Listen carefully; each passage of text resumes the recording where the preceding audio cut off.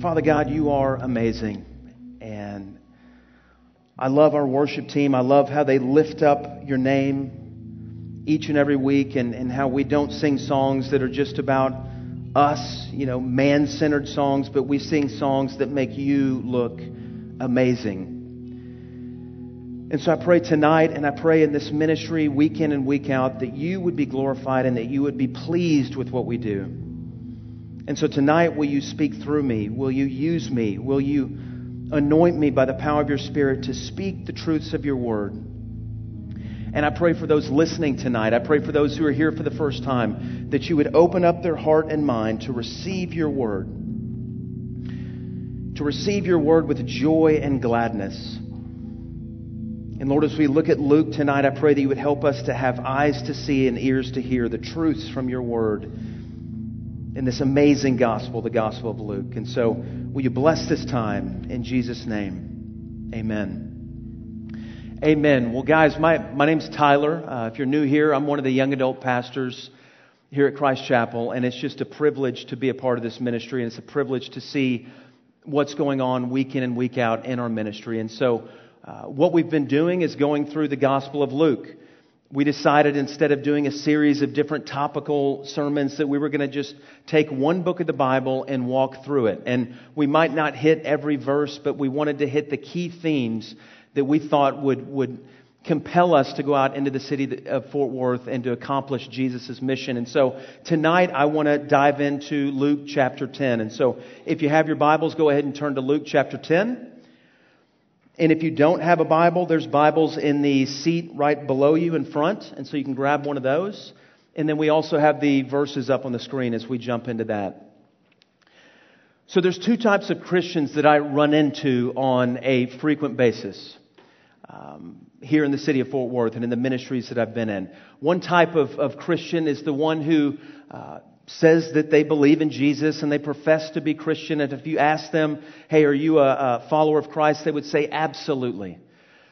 But if you look at their life, they're kind of pursuing their own interests. They're pursuing their own passions, and they have their own set of goals that they want to accomplish. They have their own agenda in their life, and they want Jesus to kind of be added on. And yeah, if Jesus can help me be successful and grow in my career and give me the dreams that I want, then hey, give me some Jesus. And they profess that, and they profess to be a follower of Christ. But there's a second group that Jesus talks about here in chapter 10, and that's the person that's just straight up sold out for the gospel. It's not just a verbal, I believe in Jesus, but their life confirms that. And they've said, Jesus, not only are you my Savior, but you are my Lord. And if you call me to go to the ends of the earth, I'll go to the ends of the earth. If you call me to die for my faith, I'll die for my faith. I want to do what you want me to do. I want my vision for life and my goals to be your vision and goals for my life. And it's the radical call to discipleship that we've heard Ben and Josh talk about throughout this series. Two different types of Christians that profess the name of Christian. Jesus talks at the end of chapter 9 about the first type of Christian. And as he's going from town to town, people are kind of getting caught up in all the spectacle, and he's healing people and he's preaching the gospel. And they're like, man, we want to follow you, but I got to go back home for a little while and get my business in order. I've got some things I've got to tend to. But one day down the road, man, I would love to follow you and I want to be your disciple. And Jesus says, you're not fit for the kingdom. And he ran into a few others. You can read about it in chapter 9. I encourage you to do it. That just said, yeah, I love this idea of being a disciple, but I just need to do a few things on the side and then I'll jump on board later. But Jesus is calling us to something way more. Jesus is calling us to a missionary lifestyle. Not once a week in Belize, not once a week in Brazil for the young couples, not once a week in whatever, mission thing that you're a part of, but day in, day out, 24/7, Jesus is calling us to be radical disciples that live a missionary lifestyle.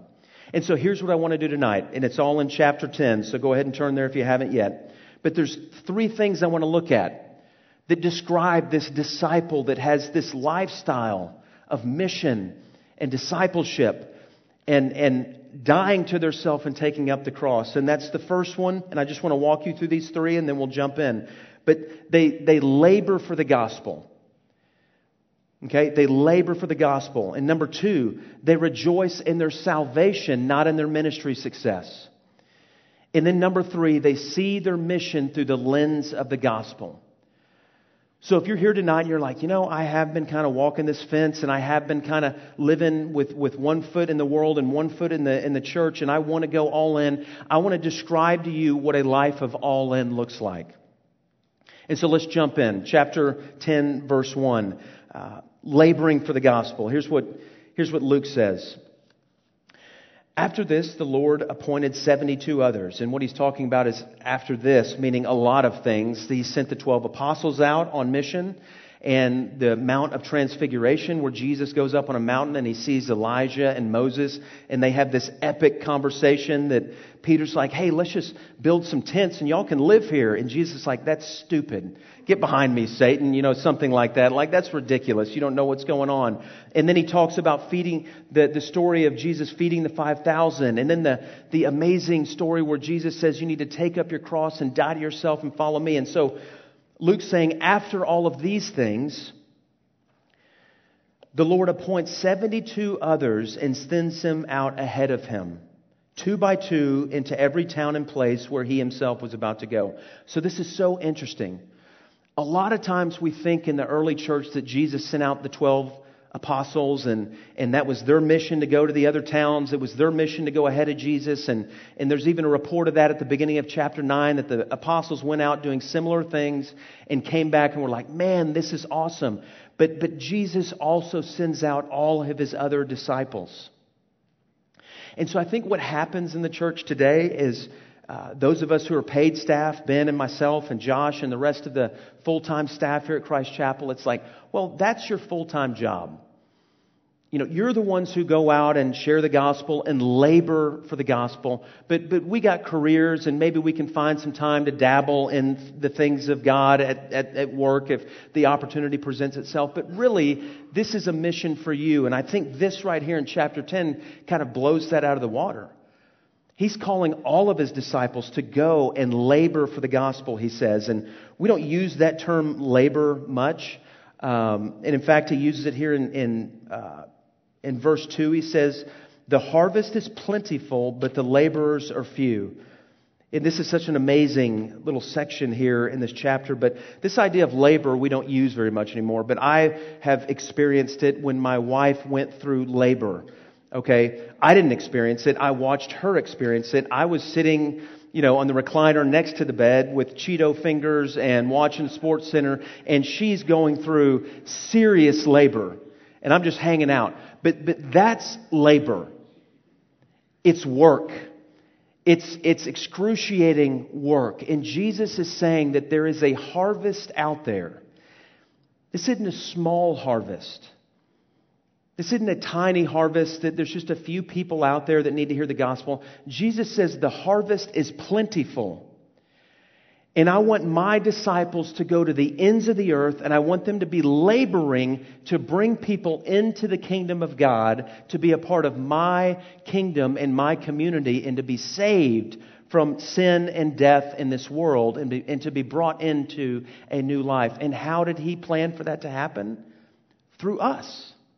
Laborers, not full-time staff, you and me. And so I've got a good friend of mine who lives in California, and my family went to go visit him this summer. We played baseball together for years, and his name's Ben Julianell. And Ben's an amazing guy, godly guy, just sold out for Jesus. He's that second category of Christian that just gets it. And so after he got out of the baseball career, he got into the financial industry, and he's a financial advisor. And immediately when he got to his new firm, he thought, man, I've got to labor for the gospel. He didn't use those terms, but he was taking initiative, and he had that on his mind, and he saw that as a responsibility. He's not a full-time staff person. He's out in the world with a career.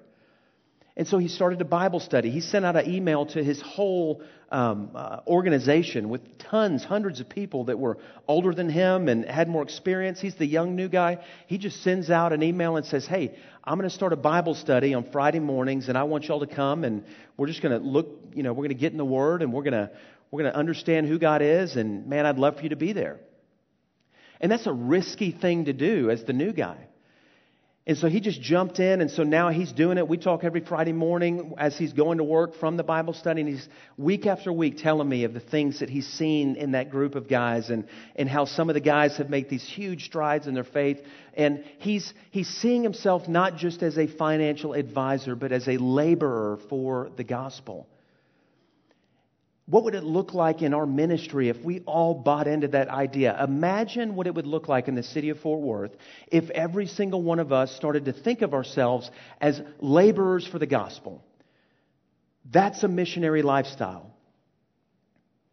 And so there's certain ways that Jesus kind of walks this out in this passage. And so I want to show you kind of two things that you're going to run into when you buy into this lifestyle. So let's jump back into the passage. He says, interestingly, at the end of verse 2, he says, therefore pray earnestly to the Lord of the harvest to send out laborers into the harvest. So this harvest is so massive that we can't do it alone. We need to be praying for more people to buy into the vision. But he continues. He says, go your way, and behold, I'm sending you out as lambs in the midst of wolves. So he's sending them out into a dangerous world, a dangerous territory. And he says, carry no money bag. This is verse 4. No knapsack, no sandals, and greet no one on the road. In the ancient Near Eastern time, if you greet someone, it's more than just, hey, what's up, dude? It's like hours. I mean, they take you into your home and they feed you. And he's like, don't get distracted by all that. Don't get distracted by what you're going to bring. Trust in me and stay focused on getting to the town I call you to go to. And so he says, whatever house you enter, first say, peace be to this house. And this is interesting. If a son of peace is there, your peace will rest upon him. But if not, it will return to you. And remain in the same house, eating and drinking what they provide. For the laborer deserves his wages. Do not go from house to house. Whenever you enter a town and they receive you, eat what is set before you. Heal the sick in it and say to them, the kingdom of God has come near to you. So picture this. We're talking about small towns throughout Jerusalem. They're going out 2 by 2. And he says, go into a town and look for a person of peace. And if you go into a home and you offer them peace and they respond with peace, then you found a good home base for your ministry. And the way I translate that today is in the workplace or in school or in your apartment complex. If you find someone that's receptive to the gospel. I was talking to a girl the other day who works at Starbucks, and she had a conversation with one of her non-believing coworkers, and all of a sudden there was this receptivity to the gospel. Like there was a barrier that was broken. And what Luke and Jesus are saying is when you find that person, stay there. Build that relationship. Get plugged into that relationship. If you're going to labor for the gospel, you've got to find people in your current context that are receptive to the gospel and are ready to accept the gospel. Does that make sense? And so as you're going out as a lamb amongst wolves, you need to find those people that have a common mindset and that are ready to receive the gospel. We just got through talking. Ben mentioned our afterward. This is kind of the vision behind afterward. Instead of us staying here and kind of having a little group huddle, why don't we go out into the community and go to some different places, build relationships, and see if we can find some people of peace that we can connect with. And then as we connect with those people, we start to build kind of a base of ministry where we can start meeting people who don't know Jesus Christ. Because I can tell you something, most of them are not going to come here. So we're going to go to them. And another great ministry that we're partnering with is called Apartment Life. I don't know if y'all have heard of that, but ironically, they like to send people out 2 by 2 into apartment complexes. I saw a statistic the other day that 95% of people that live in apartment complexes are not sold out Christians for Christ. It was a Lifeway research study. You can look it up. 95%. And think of the apartment complexes in a 5-mile radius around our church. What if we bought into this vision that we are laborers for the gospel and we go out into those churches and partner with this ministry and into those apartments and make an impact? But here's what happens, and this always happens when you go out and you start being bold in your faith. So he goes on and he says, but whenever you enter a town and they do not receive you, go into its streets and say, even the dust of your town that clings to our feet, we wipe off against you. Nevertheless, know this, that the kingdom of God has come near. I tell you, it will be more bearable on that day for Sodom than for that town. So when these disciples, 2 by 2, were going to these towns, a lot of them rejected them. And so Jesus said, wipe the dust off your feet and move on, and just know that judgment is coming on those towns. And he talks about that in some verses in chapter 10 that we're not going to get into. But the reality is, guys, you're going to be rejected at times. You're going to be rejected, and it's going to happen. And I know a lot of you are scared to death of that. We did a survey years ago, and the number one reason that people don't share their faith is fear of what people will think of me, fear of rejection, fear of conflict. And Jesus is saying, just know you're going to have rejection. But here's the interesting thing. This is really interesting. Look with me at verse 16. He says, the one who hears you hears me. Meaning when you share the gospel, the one who hears what you're saying is actually hearing me through you. And the one who rejects you rejects me. And the one who rejects me rejects him who sent me.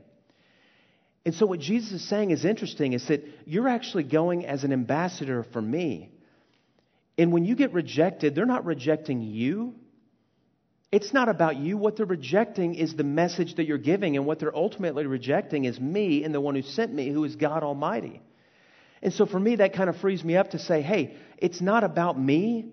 I'm just to be faithful and not worry about the response. And if they reject it, they're not rejecting me. They're rejecting the message that is God-given message for their life. And I can move on to the next place and not take it personal and not let it take me off the mission field. And so secondly, so the first one is you've got to labor for the gospel. It's going to require work. And it's not just work for the full-time pastors. It's work for you guys who have careers. And some of you are working 40 and 50 and maybe even 60 hours a week. And what Jesus is clearly saying is that you are a bivocational pastor, whether you know it or not. Whether you're getting paid by the church or not. God has called you as a follower of Christ to go out into the mission field and be a light in the midst of darkness and to share the good news, and it's going to require a lot of work. And I'm telling you tonight, if we really want to see Fort Worth changed and not just create a cool little gathering here, which is great, I love it, but if we want to really see Fort Worth changed in a way that we're like, holy cow, this is way beyond us, this is a God thing. Every one of you who has said, I believe in Jesus and I follow Jesus, have got to realize that it's going to take work. It's going to require you to get out of your comfort zone. And it's going to require you to be more intentional when you go into the workplace and into your apartments and into the places that you live. Does that make sense? So number two, the second thing, if you want to live a missionary lifestyle, you've got to see that rejoicing is in your salvation, not in ministry success. You got to realize that when you're out doing ministry and you start to see success in your ministry, and this is a major temptation for pastors, but when you start seeing success, that you're not celebrating in the success, you're celebrating in the fact that you've been saved, that you've been plucked out of the harvest. So here's what Jesus says in verse 17. So the 72 went out and they came back and they were fired up, they were excited, they were pumped, and they said this. It said that they returned just pumped and said, Lord, even the demons are subject to us in your name. They said even the demons were doing what we were saying. We were healing and we had authority over the evil one in these towns, and they were celebrating that, and we're excited about that. And here's what Jesus says to them. He doesn't say, man, isn't that awesome? Let's celebrate together. Let's throw a party. He says, I saw Satan fall like lightning from heaven, which is a weird phrase. And it's hard to understand, but generally speaking, most commentators believe that simply means that Jesus saw Satan fall as these disciples were sharing the gospel and overcoming evil. That in that moment, Satan, like a lightning bolt, his power was being defeated in these different towns. And so he said, I saw Satan fall like lightning from heaven. And in verse 19, behold, I have given you authority to tread on serpents and scorpions and over all the power of the enemy, and nothing shall hurt you. Another confusing little verse there. I don't think he literally means like stomping on scorpions and serpents. I was in Israel this summer and didn't see one snake or scorpion, and that's just kind of weird to me. I think what he's saying, when you think of snake in the Bible, what do you imagine? The evil one. You know, if you're familiar with the Bible in the Old Testament, Genesis 1, Satan comes to Adam and Eve as a snake. And snake and scorpion are evil, creepy little creatures. And what he's really saying is that you have authority over evil, and you can tread on serpents and scorpions and over all the power of the enemy. But he says this in verse 20. Nevertheless, do not rejoice in this, that the spirits are subject to you, but rejoice that your names are written in heaven. He said, guys, don't rejoice that you have power over the enemy, because we see in other passages people that say, Lord, Lord, don't you know me? And Jesus says, depart from me, I never knew you. But they say, but we did so many amazing miracles. We did so many amazing things. And Jesus says, you never knew me. And Jesus is saying, hey, that's great. You're doing all these wonderful things. Praise God. But I want you to rejoice that I have called you out of darkness and into the light. I want the thing that compels you and motivate you to go out and labor for the gospel to be your own personal salvation, and the fact that you walk with me as a son and daughter of God, and you've been cleansed and redeemed and forgiven, and your inheritance is awaiting you in heaven, and you will have all things because you're the son of the high king. I want that to be the root of your mission, and I want that to be what motivates you. One of my favorite pastors, and he had a huge influence in my life. I remember listening to one of his sermons on alcohol, and I thought it was awesome because he was so provocative and so in your face. And he was with this kind of old congregation. I was listening to the DVD at the time, and you could tell that the audience was just not responding to his kind of radical views on alcohol. It was probably a Baptist church. And he could feel it. And he's like, man, this is a tough crowd tonight. But he was so provocative and in your face and biblical and godly. And his name was Mark Driscoll. And I know some of you have strong opinions about Mark Driscoll, as I do. But at the moment, he was a huge influence in my life. And he was one of the most gifted pastors I've ever listened to or read. He was brilliant. And at the beginning of his ministry, you could tell he loved Jesus, and it was rooted in the gospel. And he was doing amazing things in one of the most unchurched cities in our country, in Seattle. And I was thinking, man, this guy is killing it. I want to learn from him. And over time, I started to see a change. I don't know Mark Driscoll personally, so I'm not assuming to know his heart behind it. But what it looked like changed was he began to find his joy in ministry success and not in the gospel. I think what happened with Mark was that he began to find his joy in the attendance that he was getting, in the multi-sites that he was planning, in the books that he was selling, in the bestseller list, in the conference circuit, in all of these ministry successes that we would agree, praise God, look at all the things you're doing. But he lost his heart and his joy for Jesus. Once again, that's what it seems like from my vantage point.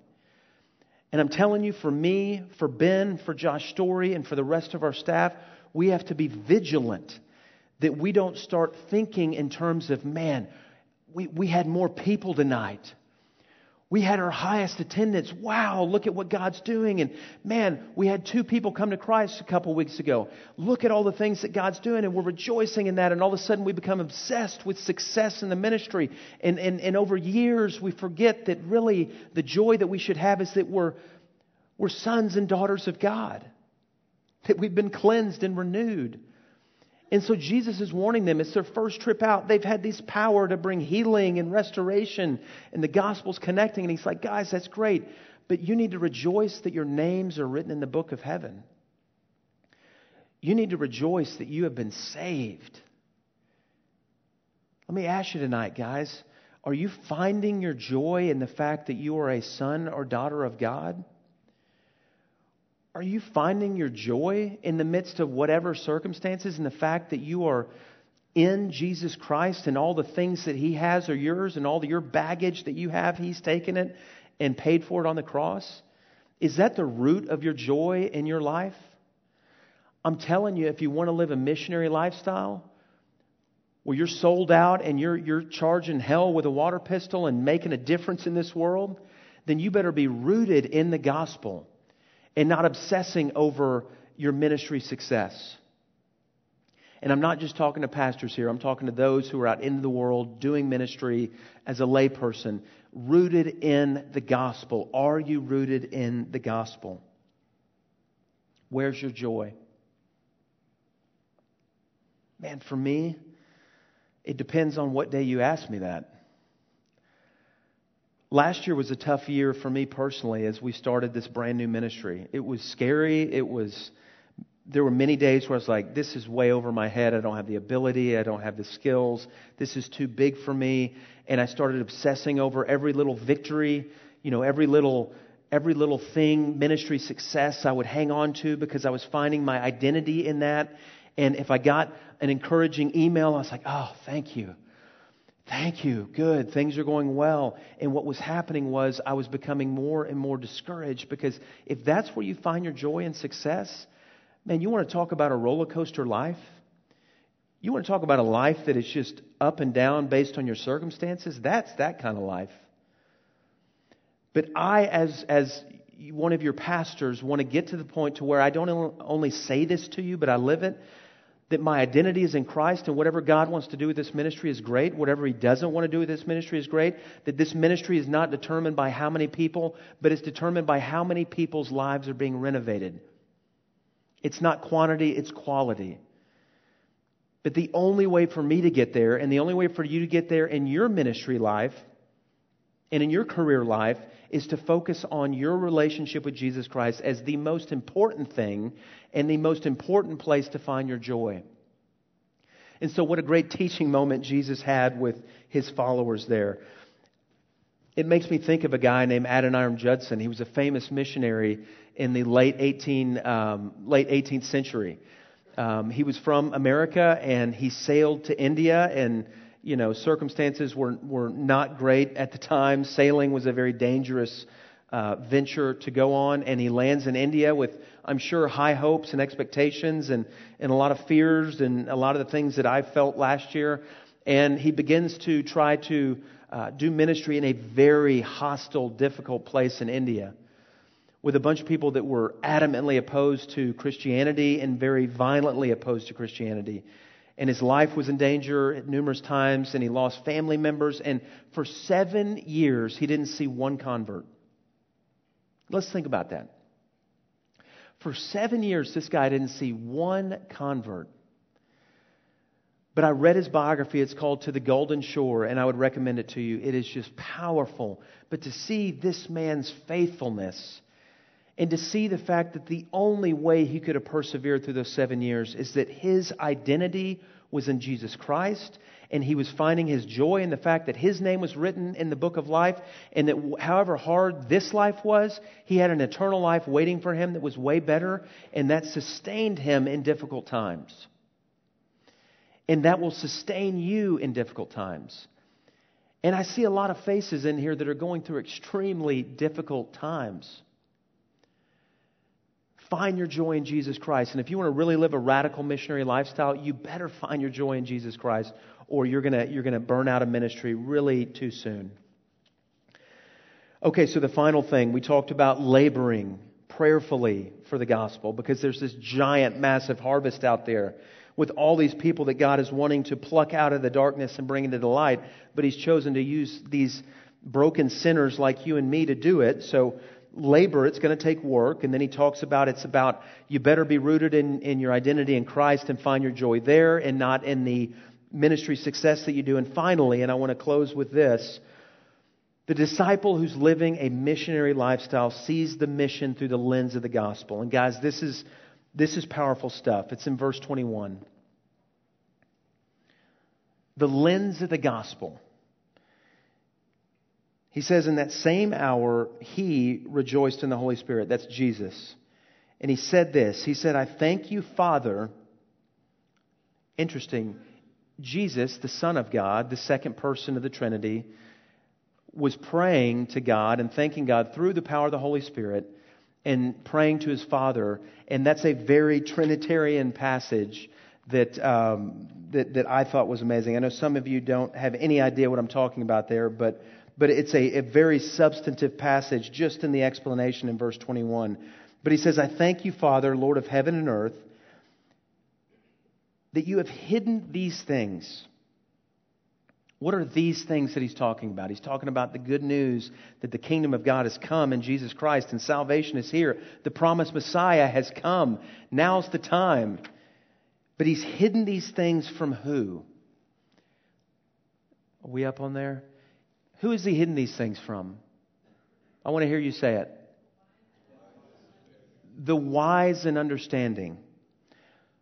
So the Father has hidden the good news of the gospel and that this kingdom has come from the wise and understanding and revealed them to who? To little children. Yes, Father, for such was your gracious will. What in the world is he talking about there? Revealing these things to little children and keeping these things from the wise and understanding. If you don't look at your discipleship, your life of discipleship through that lens, you're going to get really confused as you go out into the world.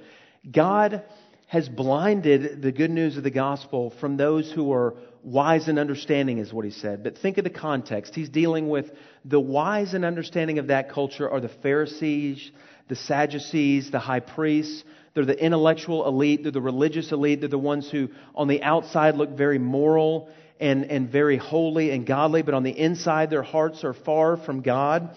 And they have no understanding of grace, in need of mercy, in need of a Savior.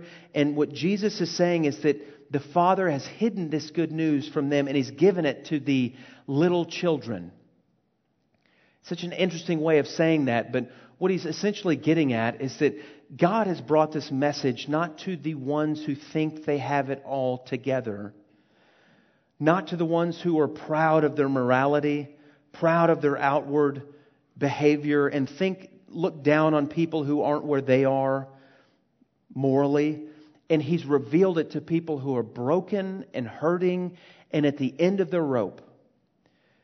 God has chosen to reveal it to the people who are on the outskirts of society, the people who are not the ones who have it all together, the people who are absolutely desperate and in need of a Savior. Those are the people that God is sending us out into the world to preach the gospel to, because they are ready to hear it and respond. You cannot respond to the gospel in pride. It just can't happen. It's the repentant. It's the broken. And I love the passage in 1 Samuel 16. You don't have to turn there, but it's about the choosing of David. King David was chosen to be the king after King Saul, who didn't pan out well. And so Samuel was told by God to find this new king. It was going to come from the house of Jesse. And so in 1 Samuel 16, you can look it up. He goes to the house of Jesse and he's like, hey, I want to see your sons. And so Jesse brings out all of his sons except for one, David. And so Samuel looks at one of his sons and he goes, oh man, this has got to be the future king. He's good looking, he's big, he's strong, he's the oldest. He looks like a man's man. This is the guy that's going to be the next king. And so God says, no, that's not him. That's not him. So he goes to the next guy. And Jesse's like, what about this son? This is one of my best. He's a man of valor and he's a strong man. And so finally Samuel goes through all these guys and he's like, hey, are you missing one of your sons? Because I'm not feeling good about this. And Jesse's like, yeah, my youngest son, David, he's a shepherd. He's like 16. He's out tending the sheep. You know, you're not interested in him. And Samuel's like, bring him in. And so he brings David in. And this is amazing. Let me track it down here. So it says, and Jesse made 7 of his sons pass before Samuel. This is in verse 10. And you don't have to turn here. And Samuel said to Jesse, the Lord has not chosen these. Then Samuel said to Jesse, are all your sons here? And he says, there remains yet the youngest, but behold, he is keeping the sheep. And Samuel said to Jesse, send and get him, for we will not sit down till he comes here. And he sent and brought him in. Now he was ruddy and had beautiful eyes and was handsome. And the Lord said, arise, anoint him, for this is he. And listen to this. Then Samuel took the horn of oil and anointed him in the midst of his brothers. And the Spirit of the Lord rushed upon David from that day forward, and Samuel rose up and went to Ramah. But the point of this passage is, and it says it I thought it said it right there, but it must be later on, that God doesn't look at the outward features of someone, that God looks at the heart. And so as we're on mission and we're going out and we're sharing the gospel, don't get hung up on the outward appearance and the outward morality. Look for the people that are receptive in the heart. Look for the people that are broken. Look for the people that are needy and are desperate for the gospel. And those are the people that you want to share the gospel with. And then finally, he says, all things, this is in verse 22, back in Luke chapter 10, all things have been handed over to me by my Father, and no one knows who the Son is except the Father, or who the Father is except the Son, and anyone to whom the Son chooses to reveal him. And so once again, the picture of this massive harvest of all nations, all over the world, that God is sending out laborers, not just full-time pastors, but all of us who say that we're followers of Christ. And He's calling us out to share the gospel, especially with the broken and needy, the simple, not the elite, the moral, the outward religious, but the broken. And He says to look for those who are desperate for that and not look at the outward appearance. And so to conclude, the disciple who's living a missionary lifestyle is the one who labors for the gospel, rejoices in their salvation, not in their success, and who sees their mission through the lens of the gospel. Because the gospel turns the world upside down. So could someone look at your life today and clearly see that you have a missionary lifestyle? I don't care what your occupation is. I don't care if you're a student or a nurse or a teacher or you're in between jobs or however many hours you work. Could someone look at your lifestyle and say, this is a person that is on mission. This is a person that is sold out for the cause of Christ. And I want to close by just saying again, imagine what would happen if we all developed that missionary lifestyle. Imagine what would happen if this room developed a missionary mindset and a missionary lifestyle. What would happen to the city of Fort Worth? What would happen to the workplace that you currently work in? With those people that you work with, that you go by every day and you know they don't know Jesus, but you haven't taken the time and effort to just break through that initial barrier and start sharing your faith with them. What would happen? I mean, what would happen on the TCU campus if our students here in our ministry began to see this calling that God has called us to be radical for the mission and to be radical in our lifestyle? My prayer and my hope for this ministry is that we become a people, not that fit into that first category of, yeah, I love Jesus and He's going to help me accomplish my dreams and my pursuits, but we become that second group of Christians that say, I'm all in. I'm ready to take up my cross and die for you, Lord Jesus, and wherever you want me to go, I'm going to labor for you, I'm going to work for you in your cause, and I'm going to rejoice that I am in you and that I've been saved by you. And I'm going to see all that I do through the lens of the gospel, the free grace that is offered to us through faith in Jesus Christ. Let's pray together.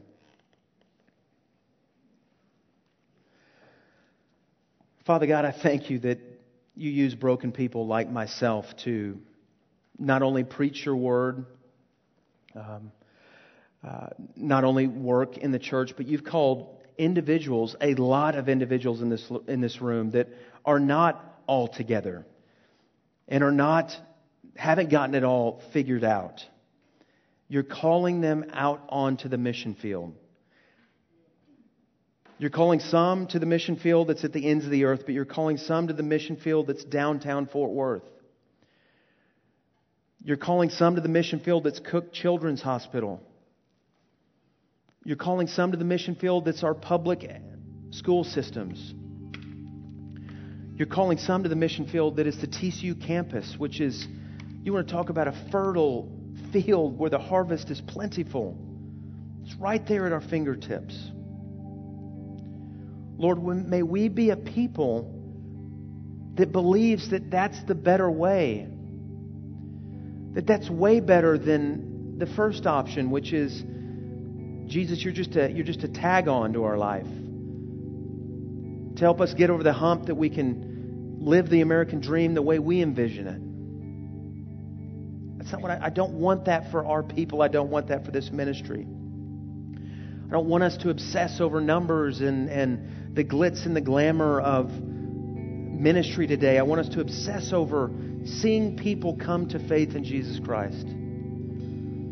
I want us to obsess over bringing the gospel to the misfits and the sinners and the tax collectors and the broken and the homeless and the people that you would think there's no way this person would be receptive. Lord, you can do anything, and you're sovereign, and you're the one who chooses. We're just your vessels. Lord, may your Spirit start a movement with us, beginning with me and beginning with Ben and beginning with Josh, beginning with the rest of our team, that we don't get complacent, but that we go all in on the mission that you have for the city of Fort Worth. And I pray that in Jesus' name. Amen.